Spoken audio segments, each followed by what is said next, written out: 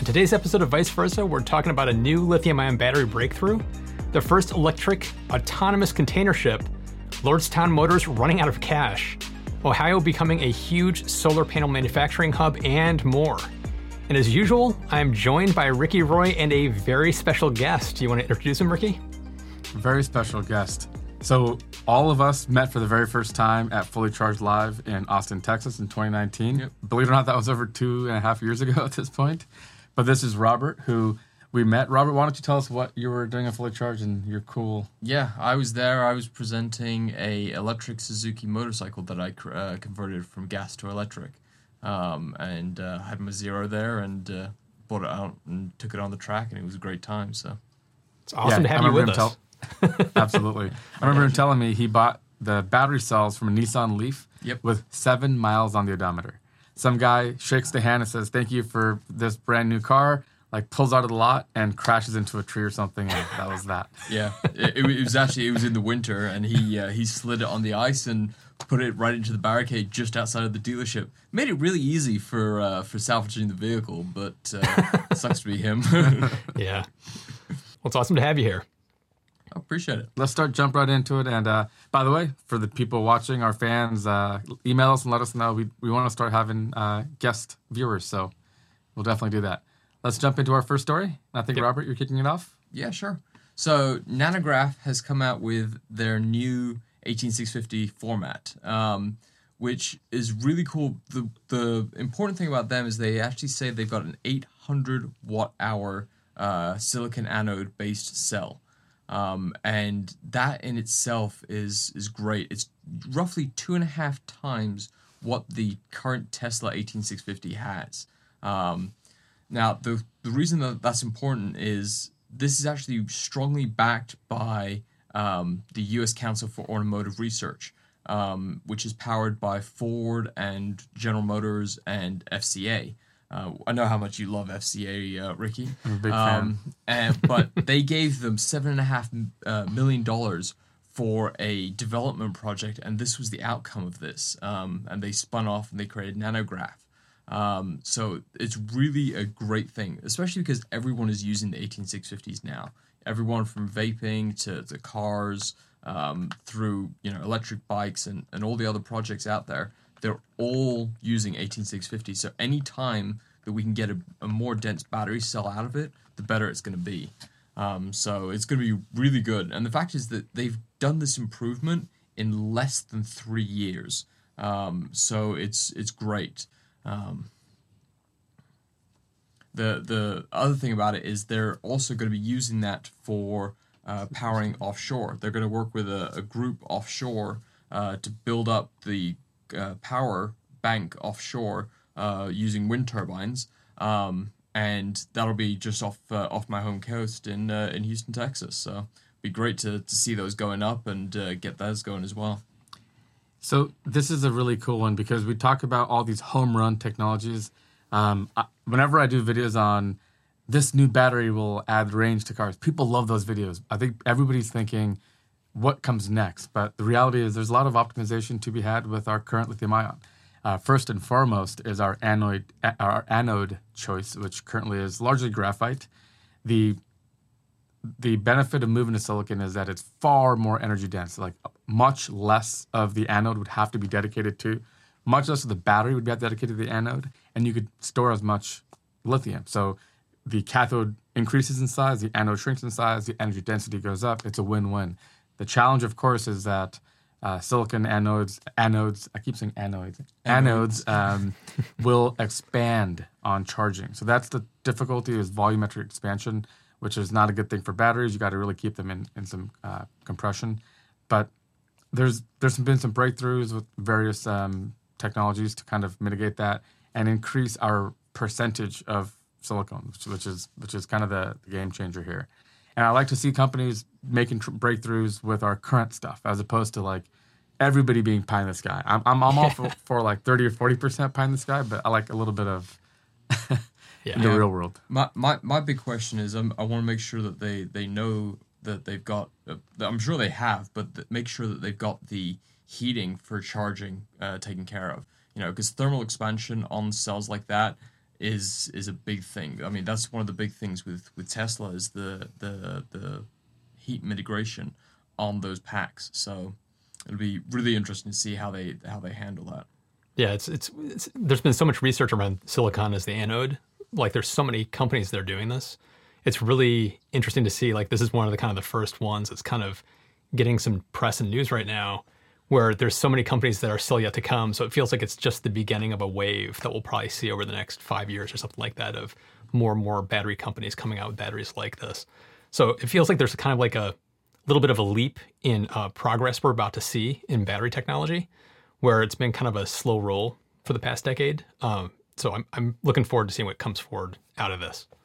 Agreed. I'm not sure if this sort of tech is going to make its way into EVs anytime soon, but yeah, maybe in the next couple of years, that might exactly be what happens.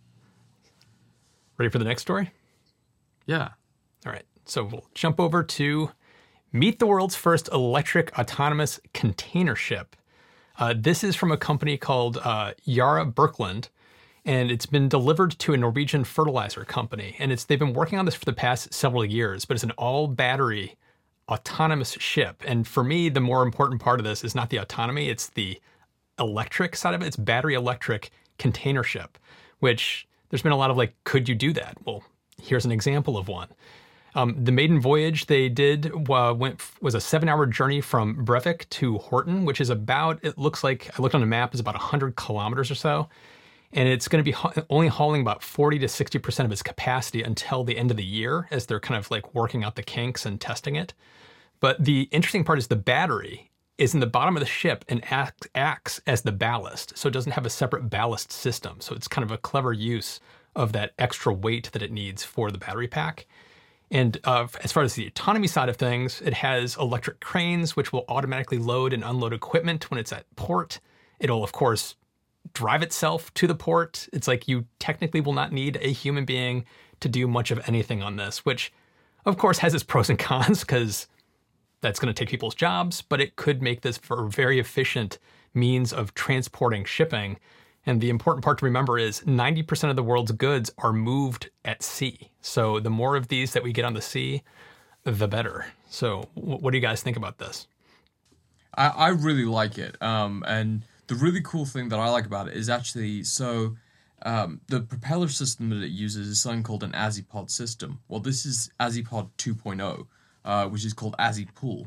So instead of a traditional Azipod, which actually pushes the ship through the water, it actually has turned the Azipods around and actually pulls them. So instead of, pulling it basically pulls the ship from the back. That's really great because it reduces consumption by a drastic amount. And so you've got now a great propeller system with a great ship that's running on all electric, and the efficiency on it is going to go through the roof.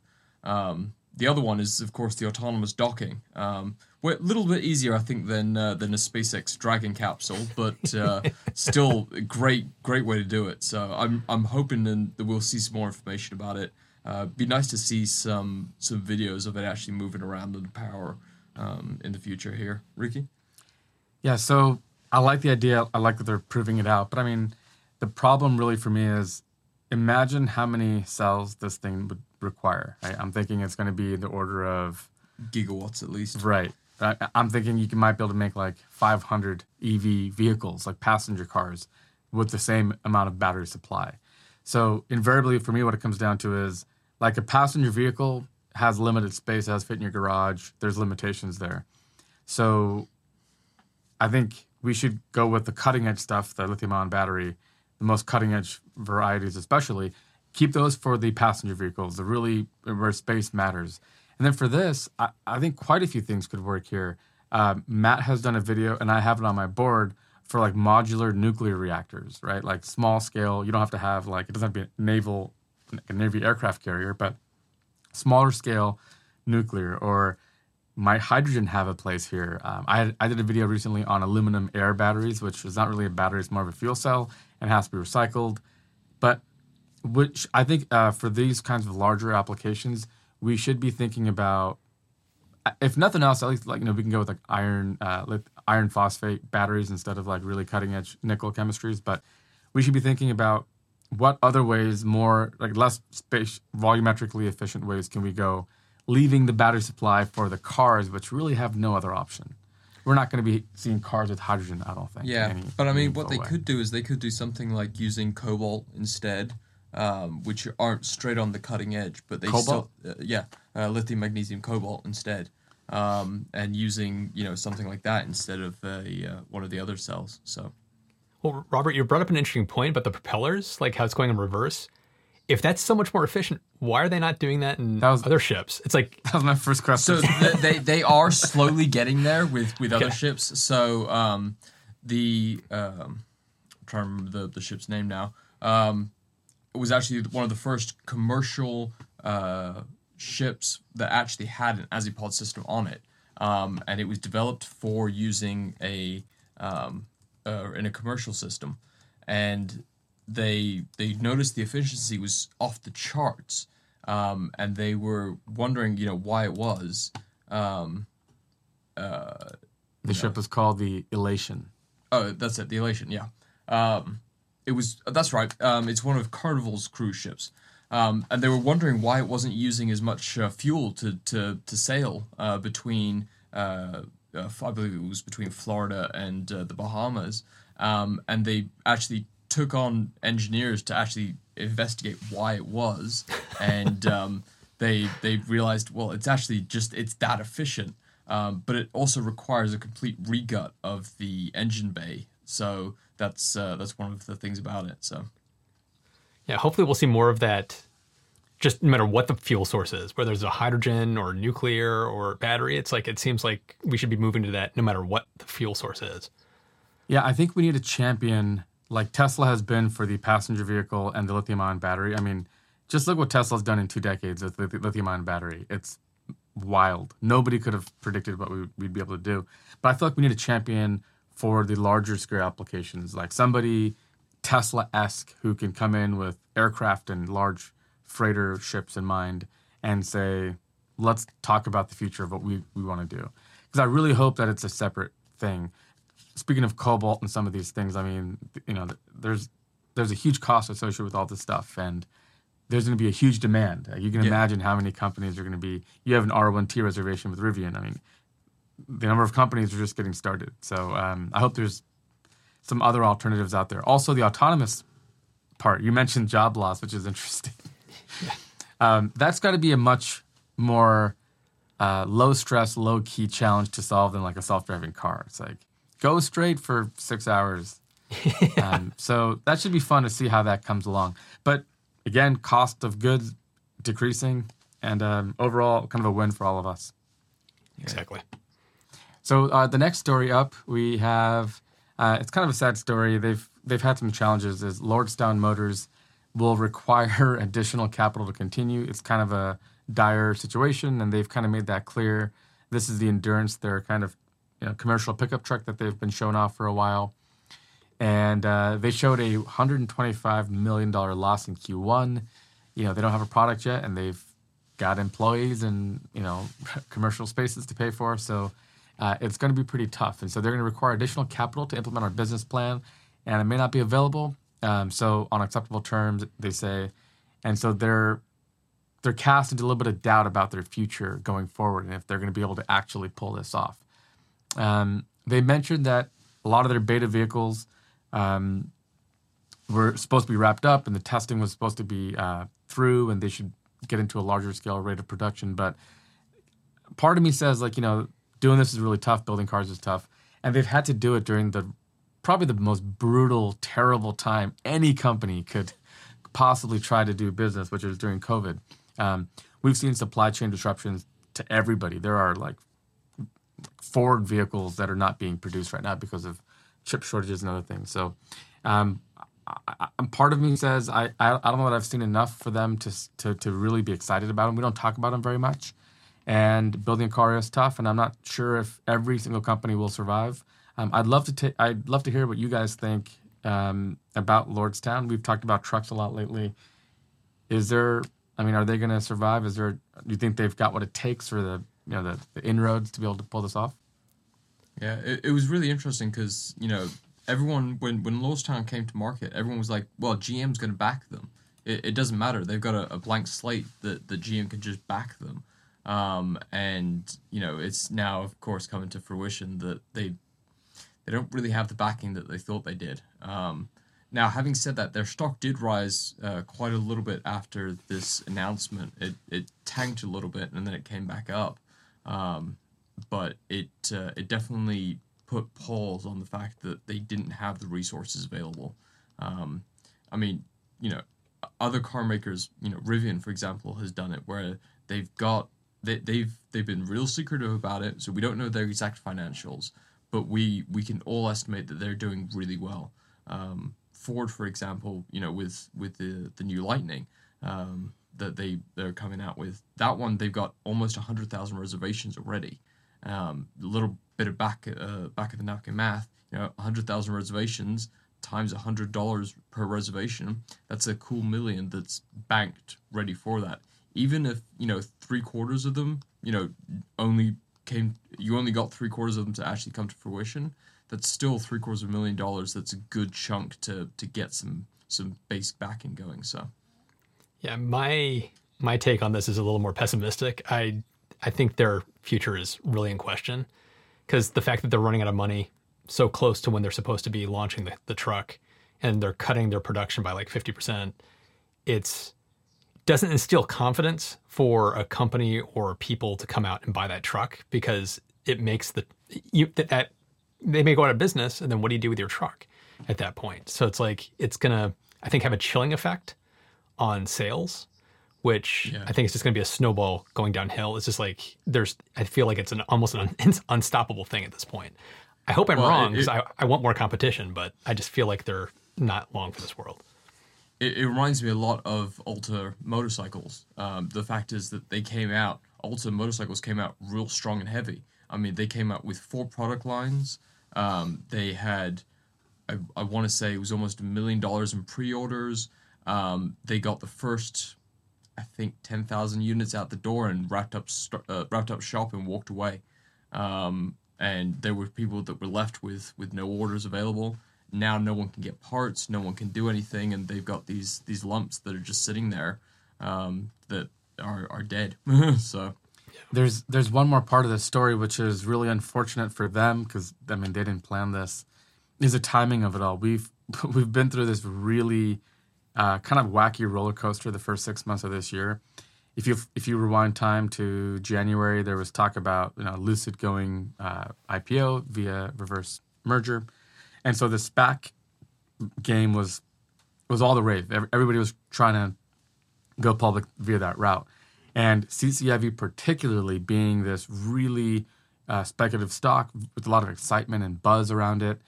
That was like the moment the bubble burst was with CCIV. The SPAC was a $10 holding company, and their shares were trading at $60 a share before they finally announced, and it came crashing down. And to me, that was the moment when this entire SPAC bubble kind of burst. So to be honest, consumers, I don't think they have the stomach for this at this point. Because, Lucid wasn't that different. They were engineering complete. They were ready. They were like, hey, we have this factory. We got to get this up and running. We need to go get ourselves a couple of $1 billion to get started. But they raised funds and went public. I think Lordstown, the people, the underwriters at Lordstown are probably thinking, guys, we can't do that right now. You don't want to do that right now, trust me. And I think it's fair. We're in a Wild West. We're in a new frontier with electric vehicles. And we'll look back in 10 years and there's going to be tons of money made, tons of new companies. But there are these waves on this roller coaster. And I think right now we hit a peak of excitement and buzz and hype and speculation. And now we're at this kind of low point where we need some of these companies to come through. Rivian, where are you at? We need to see the trucks on the road. Lucid at some point, they've been really quiet.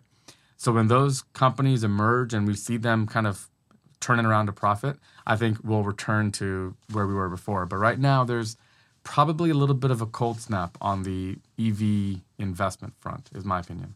Yeah, I agree with that.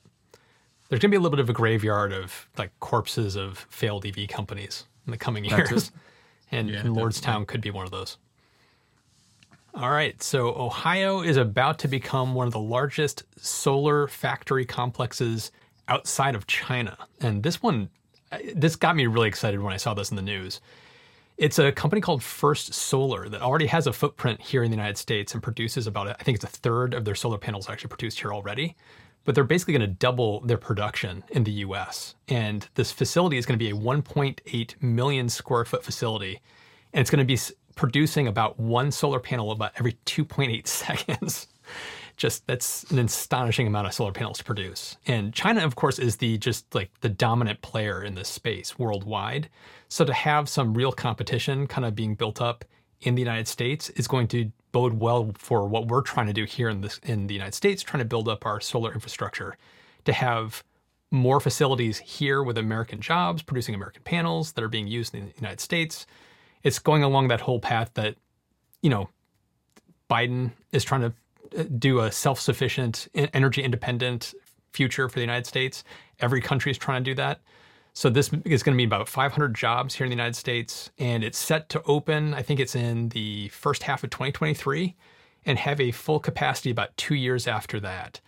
And the other interesting part of this is that their thin film PV panels don't rely on, crystalline silicon, which is mostly made in China. So even the components they're using are not going to rely heavily on China, which means that's a good thing for the whole production flow of the business. So this is kind of a big news for the solar industry. What's your take? I think it's a great thing. I've got panels on my roof, and they definitely, I believe mine came from Taiwan. But it's good to bring everything back. I think we've had a lack of ability to have everything here in-house in the U.S. And bringing that all back into house, bringing that all here to work it here in the States, I think is a great thing. So, this story, Matt, if I'm honest, is my favorite story of the week. And it's something that we've talked about before. I think the pandemic really kind of shined a light on how vulnerable we were, because we've been so happy to just offshore everything in the interest of 8% better margins and stuff. But I think what Tesla has shown me is manufacturing is kind of the sexy thing. It's not like a necessary evil along the way. It's the thing. It's the thing that you could really take pride in. We used to do that. And at some point, China decided that they were going to do all the world's manufacturing. And it left us really kind of vulnerable. The early days, we couldn't even make masks, which is embarrassing. Like, we as a country, every country should have manufacturing capabilities that are that are stout. And I think we realized just how shorthanded we were for the first couple of months. There was shortages of everything. So this story, I think, will be kind of a pendulum swing the other direction, where we should do more manufacturing in the U.S. And companies that get on this train early are going to be in good shape, because there's going to come a point when China will no longer be a place you can go, because Chinese labor and cost, Chinese salaries are going up, and eventually China is going to start turning us away, just like they did with our recycling. China was our recycling. I don't know what they did with this stuff, but they took all of our recycling for a long time, and now they don't, and we have no idea what to do with it. And they'll do the same thing with manufacturing eventually. They'll have their own huge companies and their own huge things, and they're going to be like, we don't have time for you guys. Plus, the cost will be almost on parity with U.S. labor. So highly automated, really streamlined manufacturing in the U.S. I think is going to be huge, and it should be exactly the kind of thing that Biden is looking for. I think this, they mentioned that this is exactly what Biden is on about, and for good reason. My only concern here is about, you mentioned the thin film. The thin film is way less efficient than like the especially the monocrystalline structure PV. Yep. So I'm hoping this isn't like just kind of random use cases of flexible. Like, for example, you could contour any vehicle, like the roof of your car, with these flexible panels. But the output is nothing compared to like the kind of panel you have on your roof, which is either a poly or mono structured silicon panel. So I'm hoping that they don't just limit themselves to that they do all of the above eventually. But to your point about supply chains and COVID, we don't know. But this is a huge first step. I hope my excitement, I hope, is clear, because I really think this is cool. It's good news. And it leads really into the last story. Do you want to take the last story? The U.S. is going to be taking some major steps here very soon to work on increasing batteries and battery technology. The DOE, the Department of Energy, has set this goal for this new ambitious cycle of batteries. and they've done it with some really cool grants. They've got a $17 billion grant from the vehicle manufacturing loan system that was put out, which part of that has gone to places like Rivian and Ford to develop manufacturing on these big pack levels. And then the other part of that is to strengthen the environment for manufacturing. I come from a battery manufacturing background, and this is gold to us because it increases our ability to say, right, well, we need first dibs on this cell, or we need first dibs on this packaging, and it gives us that ability. So that's really nice for us. And also, it's backed by Congress. That's the big thing is, Congress is saying, let's get this through, let's get this done. And it's going to be a 10-year plan to develop a complete domestic lithium battery supply, all the way from mining through to, modernization, and then all the way through to production, which is going to be, stellar. So I'm really looking forward to that one. Yeah, this is the reason I thought this was so nicely tied together to the last story is it's all about bringing manufacturing back to the United States to be kind of energy independent. And so here we have solar panel manufacturing being built out, and now we have plans for the battery manufacturing infrastructure to be built out. So it's kind of the 1-2 punch of renewable energy. You kind of need both of these things together, or you're going to still be dependent on other countries for manufacturing, like China. Well, I mean, Elon started this already partially with his mining operations that he set up, and finding, I think it was 4 or 5 mines, here in the U.S. that he wanted to use.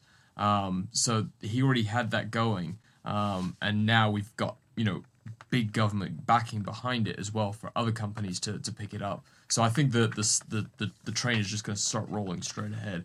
So I'm really looking forward to seeing what comes out of that, and hopefully it brings a dramatic price reduction down for future battery cells and future battery technologies. Yeah, that's always a first step to bringing these kinds of prices down. I totally agree with both of you guys. This is a really huge step and a big story. It kind of starts with what I mentioned in the previous story about manufacturing and Elon. Whenever I see these events, by the way, we have the Plaid delivery event happening in a couple hours. I don't think we're going to live stream that one, but in the future, maybe Maddie, you and I should kind of coordinate and see if we could live stream so you guys could watch it with us and get our feedback and stuff we can share. But when I see Tesla events, what I always walk away from is, man, Elon, I don't think he cares about cars or solar panels or batteries.